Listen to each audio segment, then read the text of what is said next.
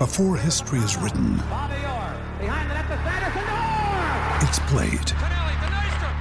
Before it's frozen in time, it's fought one shift at a time. Before it's etched in silver, it's carved in ice. What happens next will last forever. The Stanley Cup Final on ABC and ESPN Plus begins Saturday. Another day is here, and you're ready for it. What to wear? Check. Breakfast, lunch, and dinner? Check. Planning for what's next and how to save for it? That's where Bank of America can help. For your financial to-dos, Bank of America has experts ready to help get you closer to your goals. Get started at one of our local financial centers or 24/7 in our mobile banking app. Find a location near you at bankofamerica.com/talktous. What would you like the power to do? Mobile banking requires downloading the app and is only available for select devices. Message and data rates may apply. Bank of America N.A., member FDIC. Mary redeemed a $50,000 cash prize playing Chumba Casino this year. I was only playing for fun, so winning this was a dream come true. Chumba Casino is America's #1 social casino experience. It's serious fun. With over 80 casino-style games to choose from, you too could win life-changing amounts of cash. Be like Mary. Log on to ChumbaCasino.com and give them a whirl. That's ChumbaCasino.com. No purchase necessary. Void or prohibited by law. 18+. Terms and conditions apply. See website for details. The voice in the preceding commercial was not the actual voice of a winner. It's never been easier to communicate with people, but it's never been harder to know which platform you're supposed to communicate on. Here's a simpler solution. With call, meet, and message all in one app, RingCentral makes communication easy. With all that connectivity in the palm of your hand, you can work from anywhere with anyone at any time and never miss a beat. Because when it comes to communication, simple is better. Learn more at ringcentral.com. RingCentral. Simpler communications.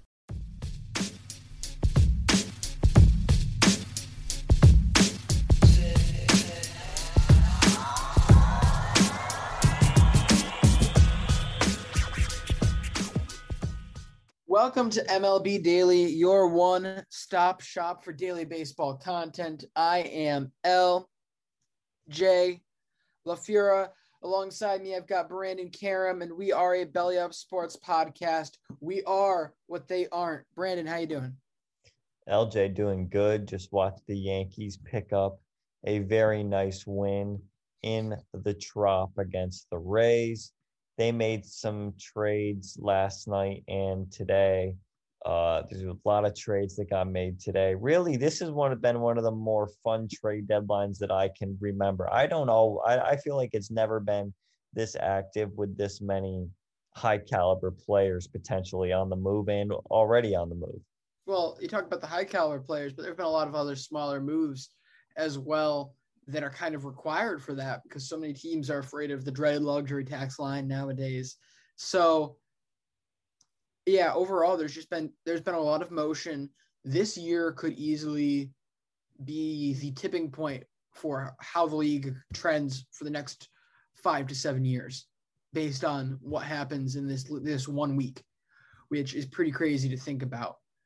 But why don't we go ahead and get into this first story we have here, which is a record breaker, kind of a shocker, but I mean, I guess the best way to go with it is go into it. The Tigers beat the Twins today, 17-14 in a 16 right? game. Yeah, football. Yep. This was a football match between the Tigers and the Twins, Lions and Vikings. Anyway, the Tigers move up to 49-55 on the year. The Twins dropped to 43-60 as the Tigers continue their hot play over the past 2 months. However, the main story here, the record breaker, the Twins in this loss hit 7 home runs. 2 from Miguel Sano, 2 from Jeffers, 1 from Kepler, 1 from Rooker, and 1 from Polanco to get out to these 14 points. This is the biggest disadvantage of home runs a team has ever come back from to win. No team has ever had 7 more home runs hit on them than the other team.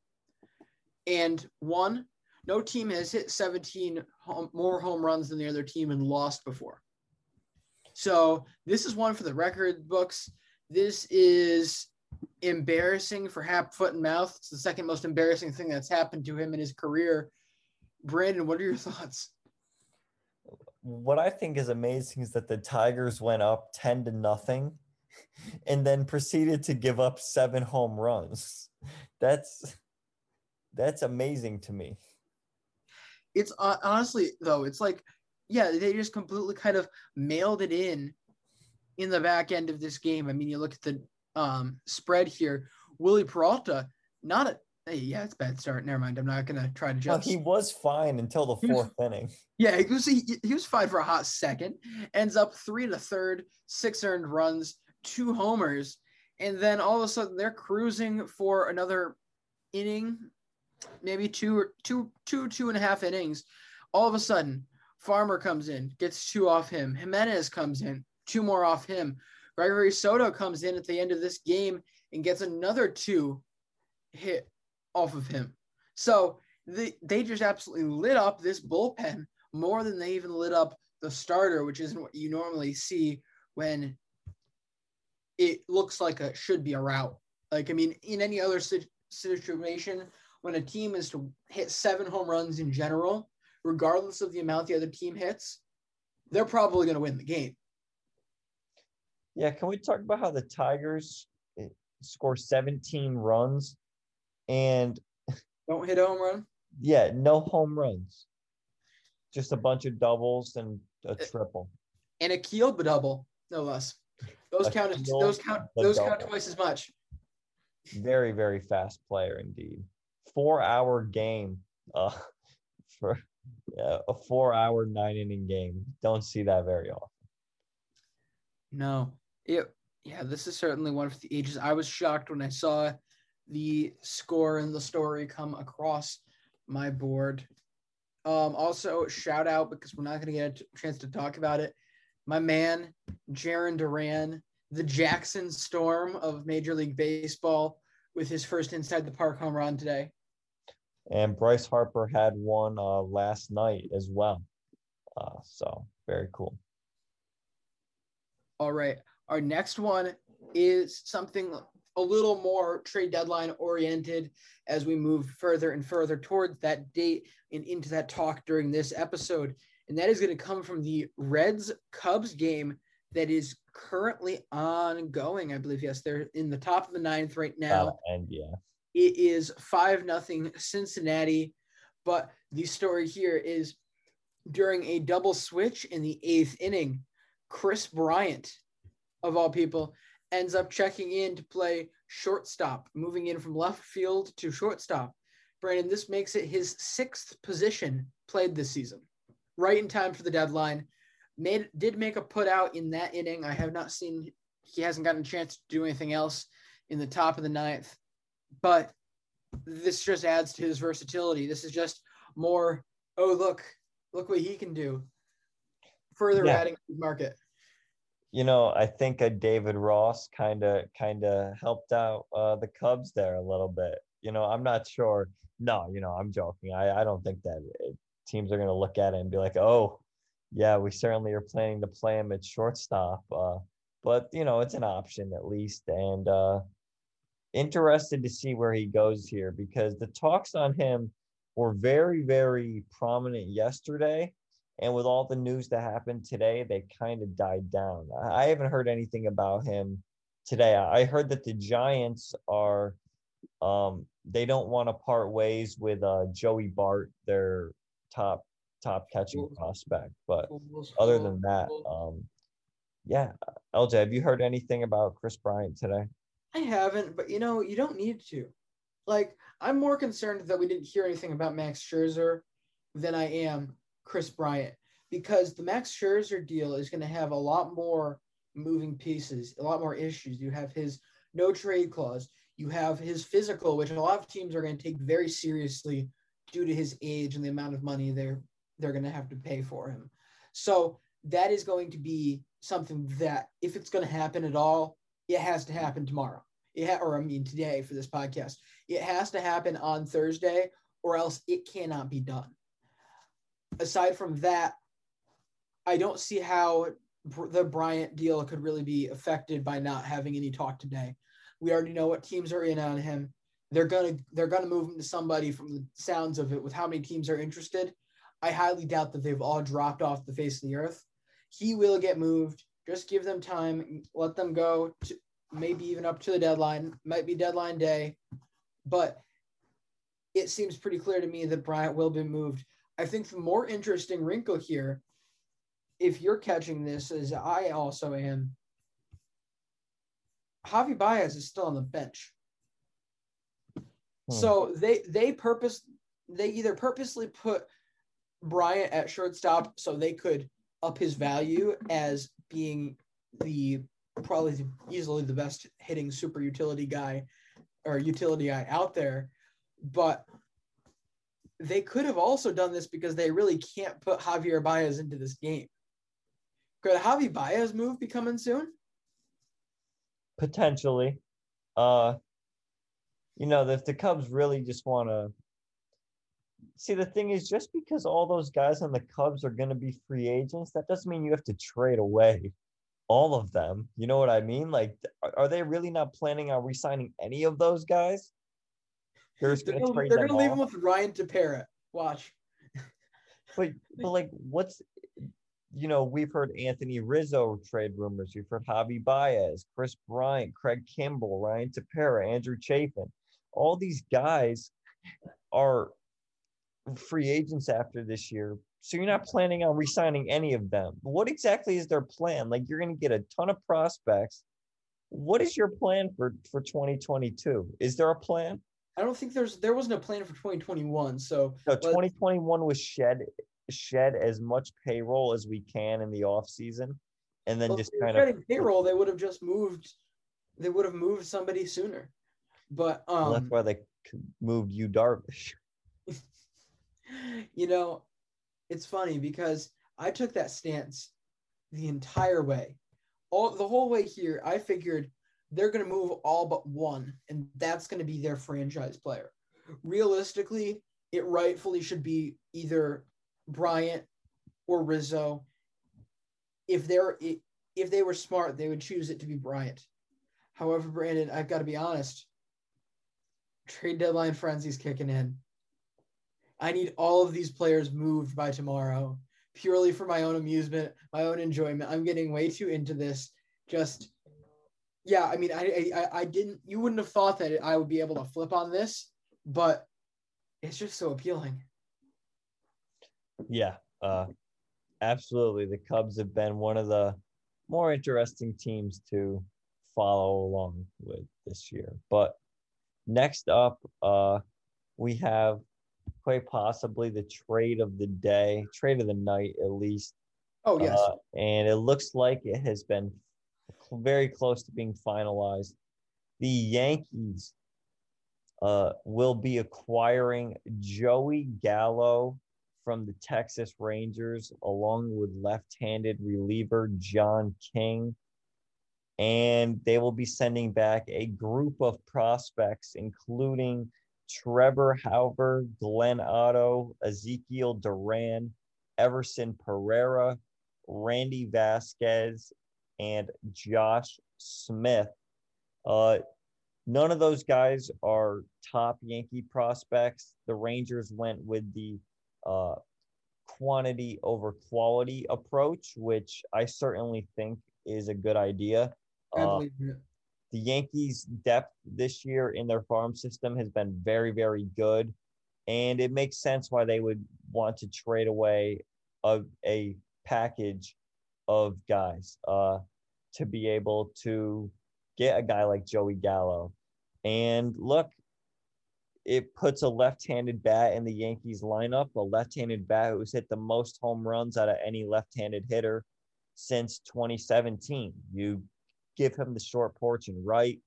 You stack Stanton, Gallo, Judge, 2, 3, 4 in the lineup. You put Gary Sanchez 5th, Gio Urshela 6th. I mean, this lineup could really come together here in the second half. And if they're really going to make a run at this, I mean, right now is the perfect time to get hot. You already took this game here in Tampa, and look, why not get hot right now? The Yankees are actually one of the hotter teams in the league over the last like 25 games, believe it or not. So, I mean, I'm absolutely thrilled with this deal. Very excited to see what the games look like with the Joey Gallo at bats. You know, he walks a lot.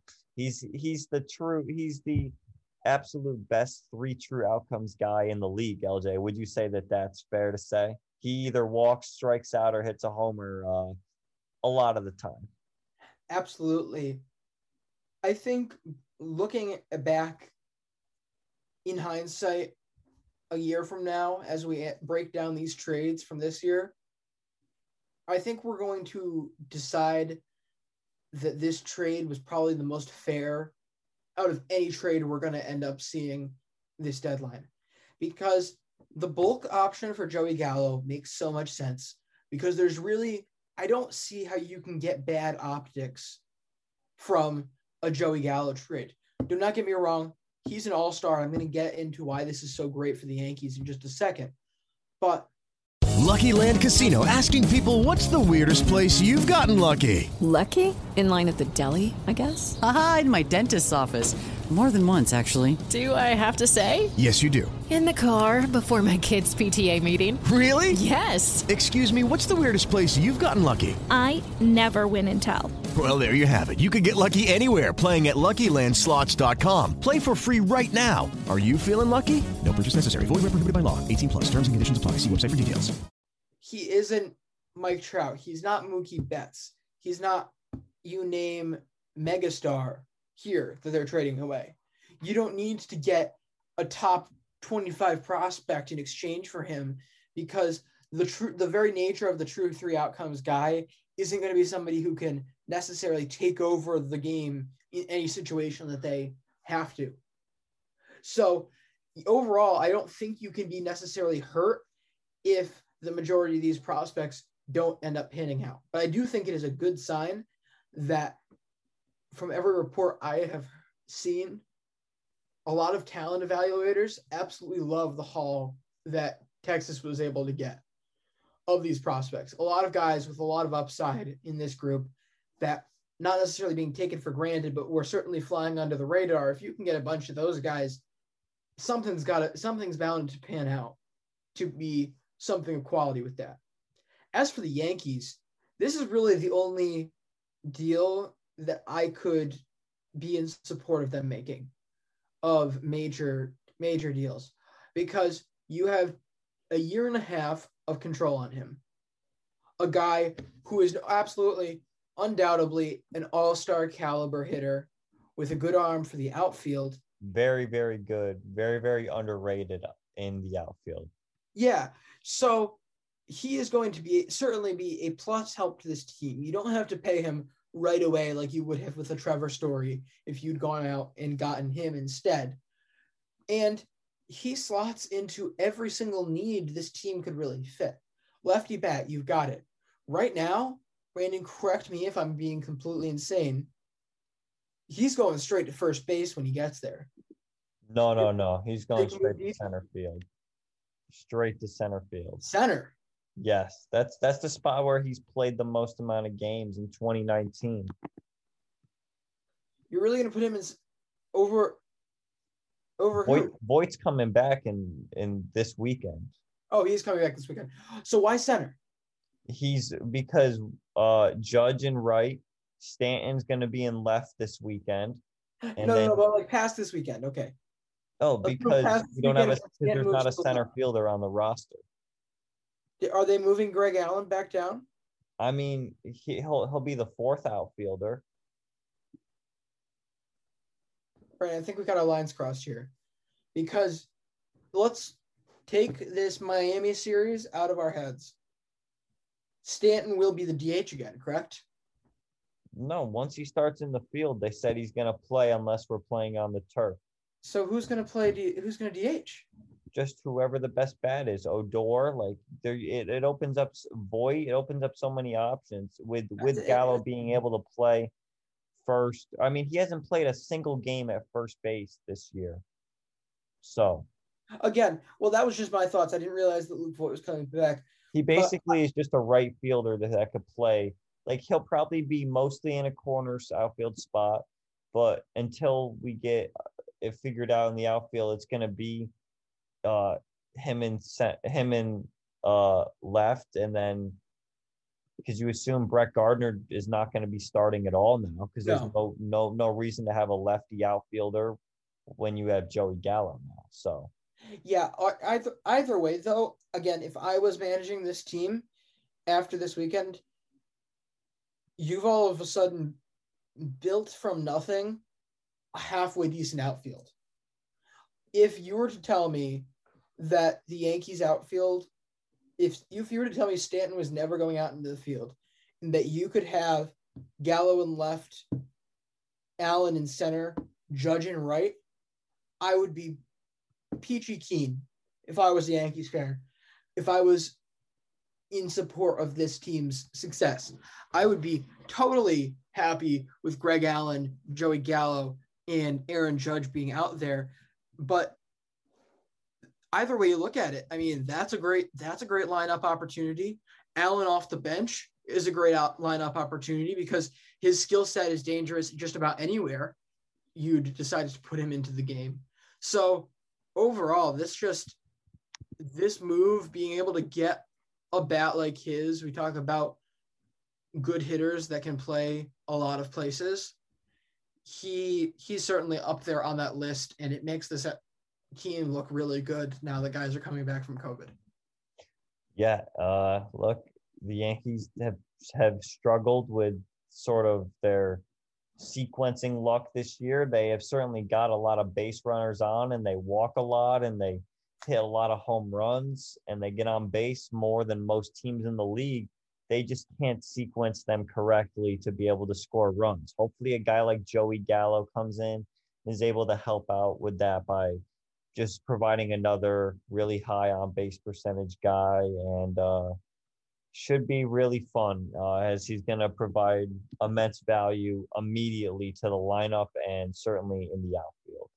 But I think he's sitting at a 4 WAR right now. So this is probably the biggest move the Yankees have made in season since probably trading for Zach Britton and Andrew McCutchen in 2018. Probably.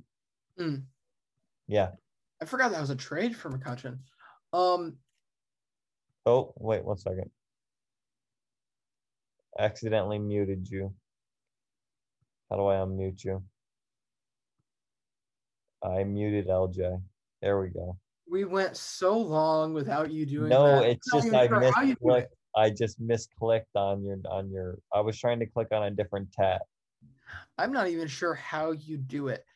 Also, can I make the argument before we move on to the next big trade of the day that putting Joey Gallo anywhere other than right is in itself, although center actually, the more I look at his numbers, center would be a good fit for him. But just with the arm he has, it seems almost unfathomable for him to be anywhere other than right. Like you look at his top speed from the outfield, you look at his outfield assists, and you immediately should put in your head, you put him in right. That's just the type of guy he is from an eye test standpoint. But so that's Judge is really good in the field too. No, I agree. I'm not saying that Judge doesn't deserve that spot. He is good in the field. He's got just almost as good an arm as Gallo. But the thing is, if you move Judge to left, or even certainly center, if you move Judge to left, there's a lot more action over there, and there's a lot more chance of injury. So right field is 100% the best spot to put him. I mean, that's why you see all of the best players playing as right fielders. But it's just so wild to me to not think of Joey Gallo as a right fielder. I'm not sure why. But again, center, I didn't realize he's in the 91st percentile in outfield jump, 95th percentile outs above average. So I don't see any reason he couldn't play center. He is absolutely incredible. Also, prior to moving on to our next segment, one thing about the Reds-Cubs game I wanted to mention, Joey Gallo homered tonight, and LJ, his 5th game in a row with a home run. Do we have a name for that? You mean Joey Votto? Joey Votto. Well, the fourth is the PED test. Third is Bingo Bango Yahtzee. We don't have a fifth name yet. The Bingo Bango Yahtzee Supreme Extravaganza. But we'll workshop it. Yeah, no, well, because I mean, if he hits a Supreme is a single game. If he hits a sixth tomorrow, then it's a double Bingo Bango Yahtzee. Okay, I like that. It's like a double hat trick, just a double Bingo Bango Yahtzee. Beautiful. Anyway, we have more trades today, including center fielder Starling Marte going to the Oakland Athletics in exchange for Jesus Luzardo. Brandon, what you thinking? Initial reaction? Well, this is going to sound kind of crazy, but the Miami Marlins got more in return for Starling Marte than the Arizona Diamondbacks did. And the Miami Marlins traded him with a year and a half left on his contract, and the Diamondbacks traded him with a half year left on his contract. Or excuse me, the other way around. The Marlins only have him for the rest of this year, and the Diamondbacks had him for a year and a half. So, yeah, I mean, it's a pretty good trade, I think, for Miami. And look, this is also a big move for the Athletics. They add another outfielder, which now we got to start considering their outfield as one of the best in the league. I mean, to some extent, you have, I mean, defensively now you have Laureano and Starling Marte. Like, are you going to really have Laureano in right field? Talk about a good outfielder who would be moved to right field. A guy with a cannon. I mean, Laureano is one of the best center fielders in the league. You had Starling Marte in there, who's been crushing the ball lately, into a lineup that has Mark Canha, who's been really good this year, Matt Olson, who, you know, you talk about MVP ballot guys. LJ, he could be top 5 in my AL MVP ballot right now. He's been that good. And just a lot of other good names in this lineup. Matt Chapman, he hasn't been hitting nearly to the potential that we're used to seeing him.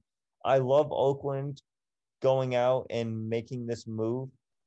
It absolutely makes sense for them. And they have to give up Jesus Luzardo. You know, LJ, that was a guy who certainly had a high potential and is still very young. Do you think that they gave up maybe a bit too much? Because this is a straight up 1-for-1 trade here. No, and here's why. I think this team, look, this farm system is not very good.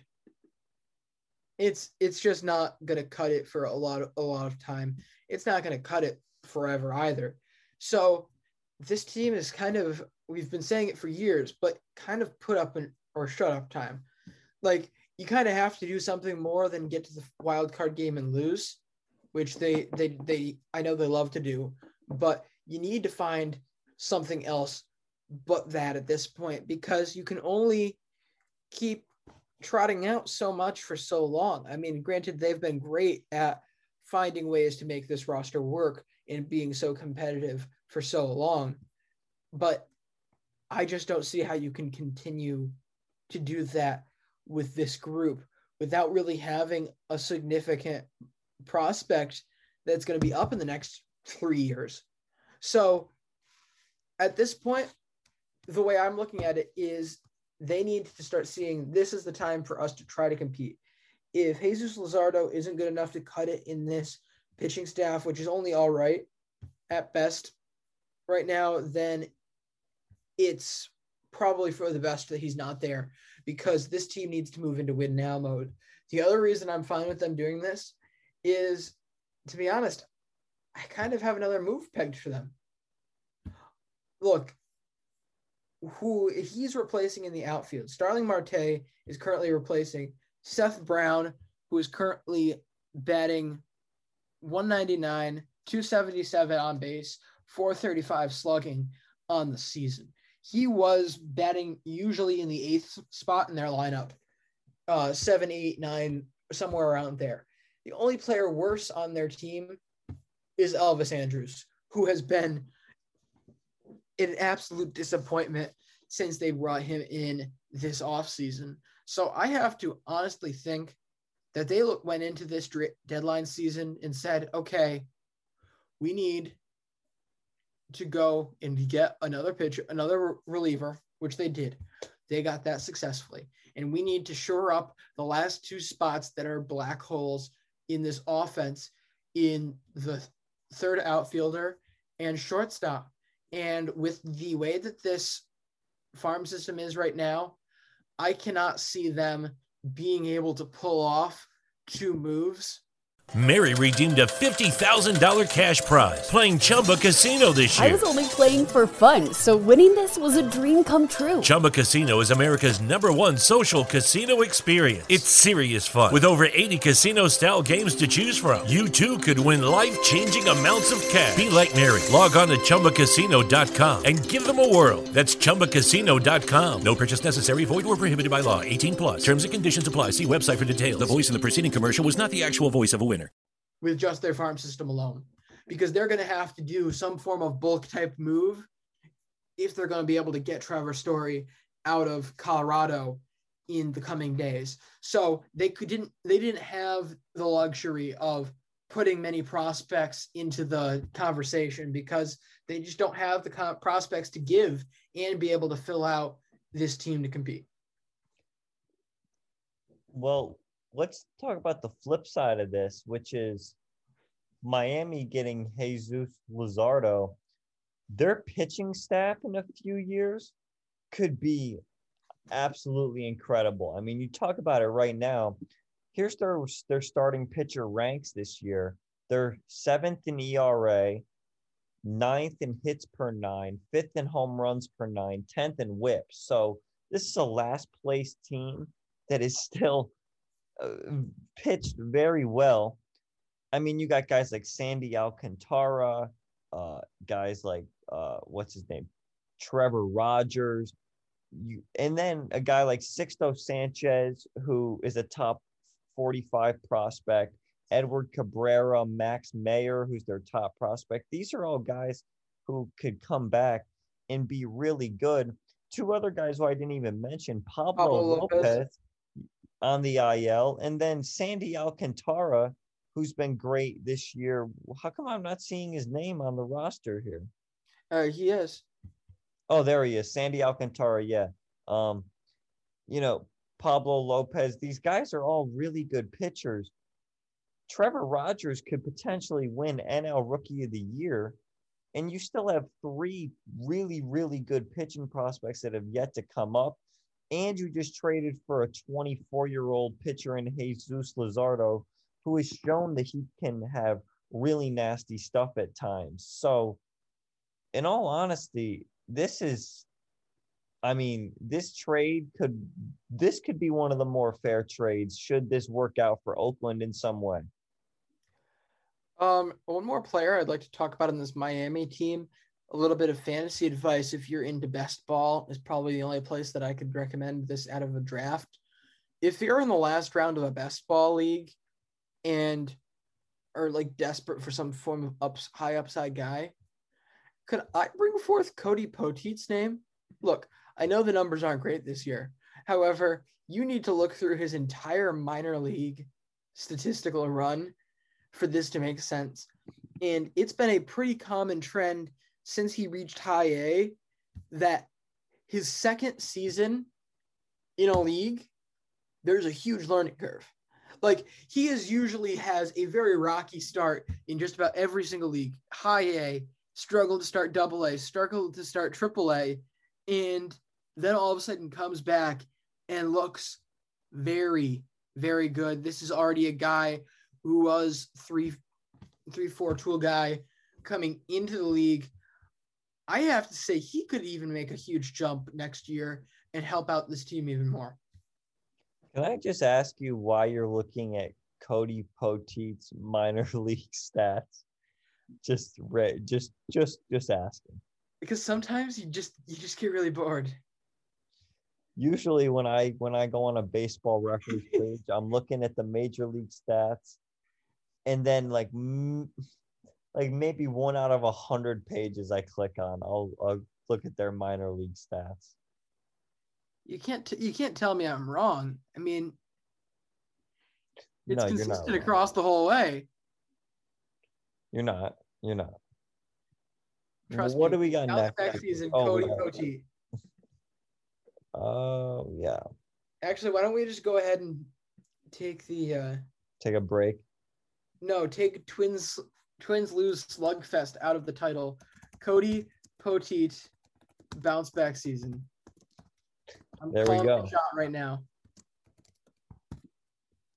Beautiful. 2022, you heard it here first. Cody Poteet. LJ will be throwing money on him to win the Rookie of the Year. Yes, sir. Well, I do believe we are going to take a short break here, and then we'll be back to cover a few more trades.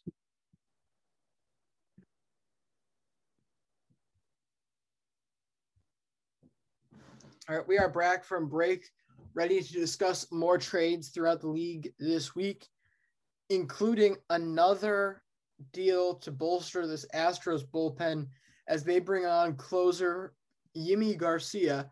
Although, I mean, can you call him a closer? Maybe blown saver Yimi Garcia is a better terminology for what he's done this season. He's been taking a lot of the ninth inning reps for Miami. They didn't have much better options, but they get a decent haul in return for him. Brandon, initial thoughts? What, you just slandered Yimi Garcia here. I mean, come on, you have to admit he has not been good. I mean, you look at his Baseball Savant page, expected ERA, the 28th percentile, hard hit percentage, the 33rd percentile. But, he does have a 4-pitch mix. He's got a high spin rate on all of his pitches. And actually has a solid ERA at 3.47. I know that reliever ERA, certainly not the greatest stat, but look, I guess this is fine. I mean, he's a better option than what the Astros had with their last man in the bullpen right now, which was probably Rafael Montero. I know they just traded for him. Maybe Brooks Raley or Blake Taylor, one of those guys. Like, you figure he's going to be out now, but like, good for Yimi Garcia. I mean, doesn't look like the Astros really had to give up a lot for him. They trade outfield prospect Brian De La Cruz, and they also trade Austin Pruitt, who had pitched in 2 games in the majors for them for Houston this year. Yeah, this is kind of just a low risk deal, honestly, for both teams. I don't really see this trade really swinging much either way. No, and either way, I mean, yeah, it's a good deal for both sides. I think, again, Austin Pruitt numbers, I think if he gets more sample size in another year on a team that kind of needs guys to step up, he could find a role with this group.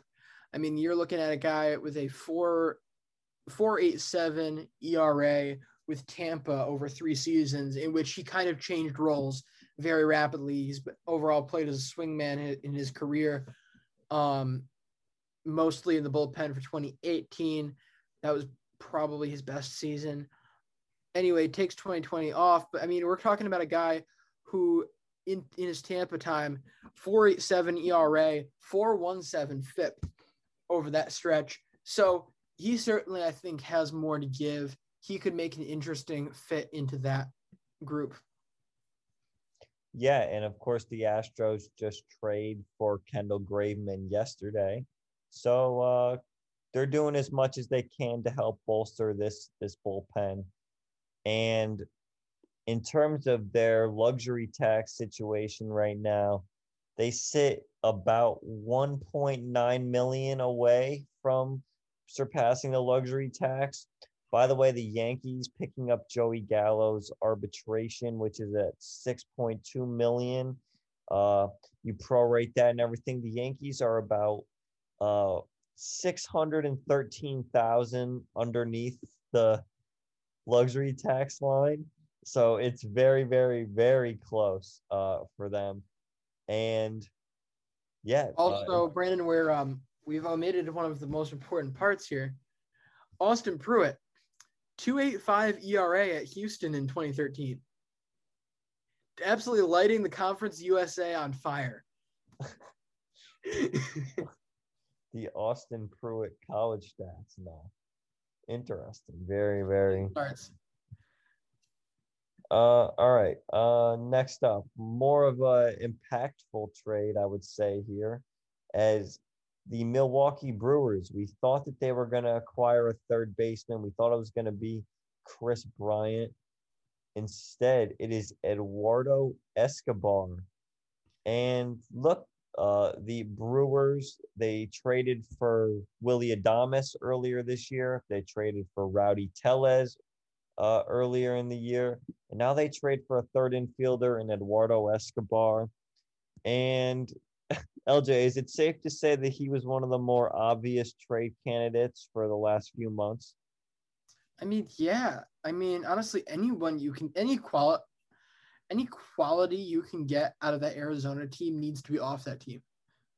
Like, things have gone so terribly wrong that not only are you running out of guys that you can get any return for because things have gone so bad, but the guys that you could have gotten return for at some point are getting into such a slump of constantly losing that it affects their numbers. You can't tell me that being in a losing culture is not going to subconsciously affect your play. That easily could be what we're seeing with Eduardo Escobar. I mean, this is a relatively down season for him. He's usually in the low 800s in terms of his OPS. So I would not be shocked at all to see him not necessarily achieve Willy Adames status, but become a better player with the Brewers than he was the Diamondbacks. You know, and it's interesting because you say, you know, this is a relatively down season for him. Yet this is the first time he's made the All-Star game in his career.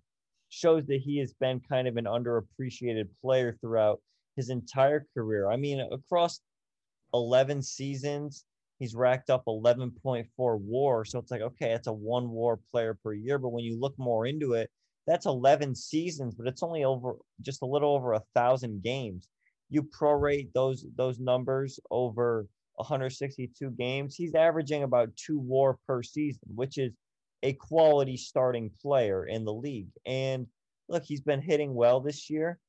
This certainly fills a need for the Brewers, and they didn't have to give up much. They gave up catching prospect Cooper Hummel and Alberto Ciprian. The Brewers do not have a strong farm system whatsoever, and to be able to not have to get rid of really anyone of note is certainly big for them. And now he gets added to a lineup that is a lot more improved than it was, I'd say, at the end of April or even on opening day. Okay. Are we ready to move on to our next story? We are. I found this one rather interesting, a potential pairing that we could even see by the end of the week. And that is reports coming out of Chicago that Javier Baez would love to play with, who I assume clearly is a friend of his, Francisco Lindor, citing even that he would be more than willing to play second base if it meant that he got to play alongside Lindor as a New York Met. What do you think of this? Is this something we're more likely to see in free agency or at the deadline? Can I take option C? Neither. The Mets are not going to pay Javi Baez or trade for him for that matter. It just wouldn't make sense to have Javi Baez, who is sure he's a Oh, okay. Well, I should be careful how I say this because I feel like Cubs fans will get mad. He's an okay defender. All right. People, they go crazy over his they go crazy over some of the plays that he makes. But he is an average defender when you look at him statistically. He's had some monster years. Or I'd say above average is fair, but I just don't know how it would work to have two primary shortstops out there.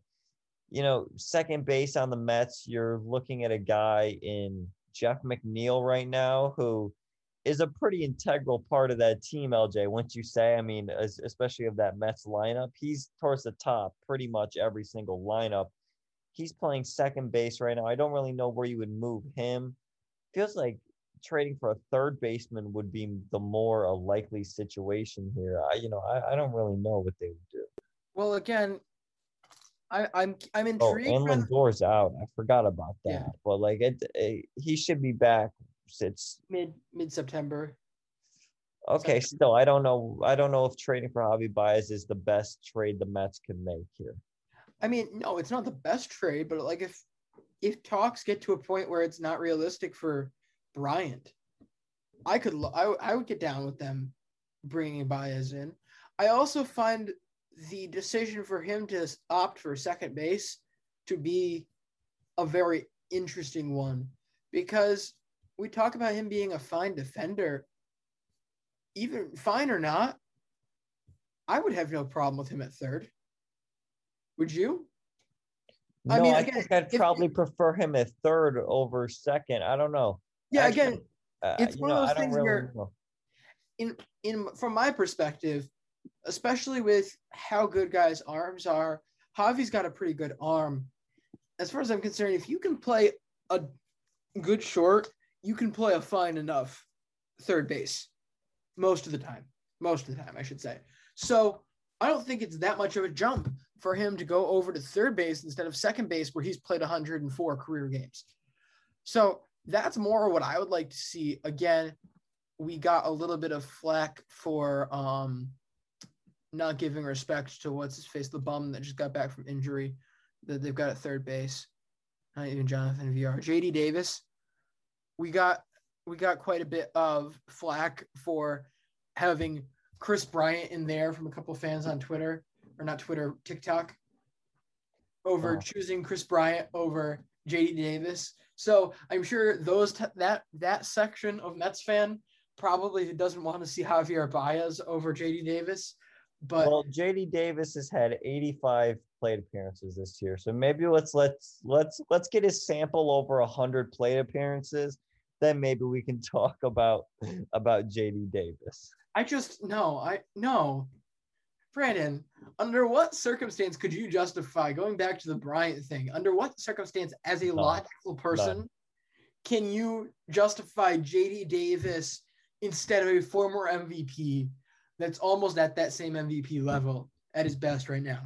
Also, to back up my Javi Baez take, he's 24th percentile on outs above average this year. He has been like 94th percentile, 100th percentile, 92nd percentile in years past. So don't know what's wrong with the defense this year. I shouldn't have said he's a bad defender. He's not bad at all. He's very, very good. It's just I feel like I see him miss routine plays, but then he'll make a couple diving plays, a couple really rangy plays that make up for it, certainly. But yeah, it would be cool to see Javi Baez and Lindor. It's probably a lot more likely that the Mets would trade for Baez than sign him this offseason, because the Mets have already spent a lot of money. They're going to have to think about re-signing Marcus Stroman. There's some other moves they're going to have to make. Michael Conforto's a free agent. Syndergaard's a free agent. They got a lot of moves here that they got to make this offseason. So. Anyway, one last thing for tonight before we let you all go, or today, or whenever you are watching this. That is the growing rumors surrounding Colorado Rockies starter John Gray. as he is getting interest from multiple teams, including the Padres, the Phillies, and most shockingly, the Giants. I mean, we've already talked in depth about what's going on with the Padres going after pitching. Certainly, we talked a lot about the Phillies going after pitching. But I find the Giants to be the most interesting here. For background, Jon Gray is having the best season of his career, 3.67 ERA over 18 starts, 8.4 strikeouts per 9. I mean, this has easily been his best year of his career so far, and doing those numbers at Coors is also an excellent time. But I'm really scratching my head that the Giants would even call on him. What is their plan? Like where would they be planning to slot Jon Gray into this roster that it would help them?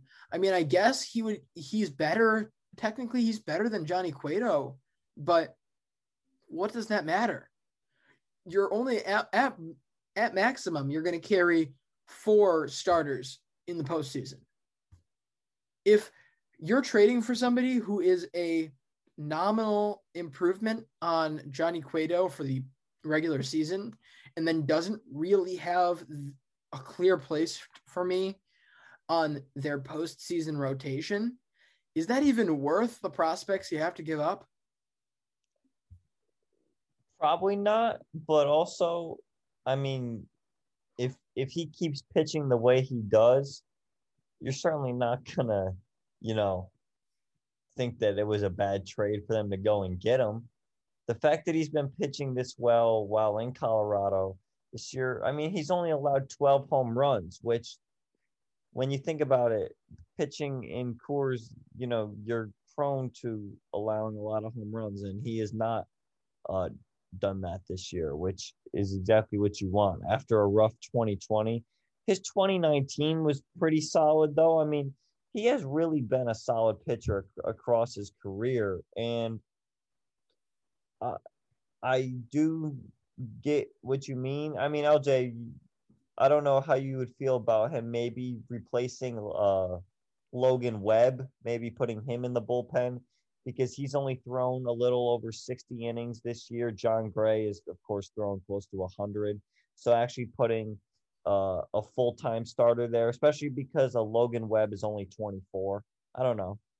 I mean, it works. It just, there's also been so much talk about them going after maybe Story, a shortstop, or even Bryant. Or Scherzer. Scherzer. All right, Scherzer's the exception to the rule. Not only would he end up slotting in as the second best pitcher on this team right now, but he's Max Scherzer. He's going to be an improvement on any team. You go out and get him if you can. But aside from him, I would just much rather see them upgrade in about 40 to other places before I would see them grab a rotation arm. Yeah, and, I think if you're the Giants right now, I would be a lot more focused on winning the NL West and not putting ourselves into a 1-game playoff with the second best or with the third best NL West team and winning it so that way you can play in the DS. I would say that's so you can play the best team in the NL. Yeah, but it's really going to be a shame for these 3 teams, Giants, Dodgers, Padres, are going to be fighting absolutely tooth and nail to win this NL West, because I can imagine they don't want to be in this wild card game whatsoever. No. It's again, I've struggled with it because this year's the exception to the rule that makes you want to change the rule. In most situations, this is a fair system. This is a just system. You've played 160 some odd games in order to get to the playoffs. The teams that weren't good enough to separate themselves from the pack and be one of the best 5 teams in their league don't really deserve to be there. But at the same time, you get issues like this every now and then that make you think, all right, maybe the fairest way isn't gonna always be the right way. Yeah. And that's just how baseball is sometimes. We've seen it. I mean, imagine back, in the 1920s and 30s when it was just the best team in the American League versus the best team in the National League. Think about how good some of those teams were, and it was just because of a small stretch in the season that cost them the pennant or something like that. It really makes you think what the MLB was like and how stressful it must have been when only 4 teams made the playoffs. I believe that was the first thing they did was they created the CS, and that was when only 4 teams made the playoffs. And then they expanded it to 8 teams, and now we're at 10. And honestly, unless the league expands, I think that this is the absolute perfect amount. Yeah, I think it's the perfect amount. I think the conversation is whether the wild card should be 1 or 3 games. Because, 3 games isn't impossible. You're talking about maybe you could easily do that in 3 days and put it at the same spot. Well, that's how they did it in 2020. They made every single game back to back. It's doable. However, and I like it. It's more fair for the wild card teams, but then all of a sudden, it puts the best team in the league at a total disadvantage because you get this benefit of 3 days or extra days to get your pitching in order with the current system, and then you take on a team that has had to already burn their best pitchers to get there. Whereas now all of a sudden you have a 3-game series. If that series goes 3 games, you could conceivably see their best guy game 1 or game 2, which is a completely different ball game than having to see him in game 3 or 4.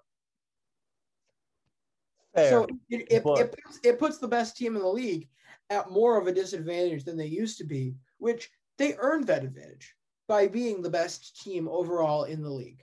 Yeah, but the advantage that they gain is that they didn't have to play in the wild card. They're a step closer to the World Series. No. That's a division winner's gain, as far as I'm concerned. If you're a division winner, you don't have to play in the wild card. But being the top team, getting to face the wild card, that's been one of the big advantages. That's part of the advantage is that you get to face the wild card team. You get to face the team that by law, in most logical scenarios, is the worst team in that playoff. And you get to see them in a situation where, let's say you move to 4 days, 4-day rotation. You're gonna face 2, 3, 4. And so 3 games. So hypothetically, you might not even see their best pitcher. Or if you do, it could very well be in an elimination situation for them on less rest. So that takes away such a huge advantage for the top seed. Yeah, that if they were to switch to something like that, absolutely it would do that. And it'll be with the CBA coming up this year. I don't think they're going to make any changes to the playoff, but I think that there's going to be some big changes made in that can affect the entire landscape of the league in the next few years. And certainly once we get past the trade deadline, that is going to be a big talking point, I think, for the rest of the year. It just seems like that talks are going to shift towards that because it's going to be an issue still. So absolutely, I think that's where we're going to start to see the media narrative go. But I believe that's it for today. Thank you for listening to this episode of the MLB Daily Podcast. Check out our Twitter, Instagram, TikTok at MLB Daily Pod, and play the trivia game on our Twitter. Win some merch. We still got about 2 months left in the season, a little over 2 months. So, can't wait to see what happens tomorrow, and we will see you later. See you mañana. Lucky Land Casino, asking people, what's the weirdest place you've gotten lucky? Lucky? In line at the deli, I guess? Aha, in my dentist's office. More than once, actually. Do I have to say? Yes, you do. In the car before my kids' PTA meeting. Really? Yes. Excuse me, what's the weirdest place you've gotten lucky? I never win and tell. Well, there you have it. You can get lucky anywhere, playing at LuckyLandSlots.com. Play for free right now. Are you feeling lucky? No purchase necessary. Void where prohibited by law. 18 plus. Terms and conditions apply. See website for details.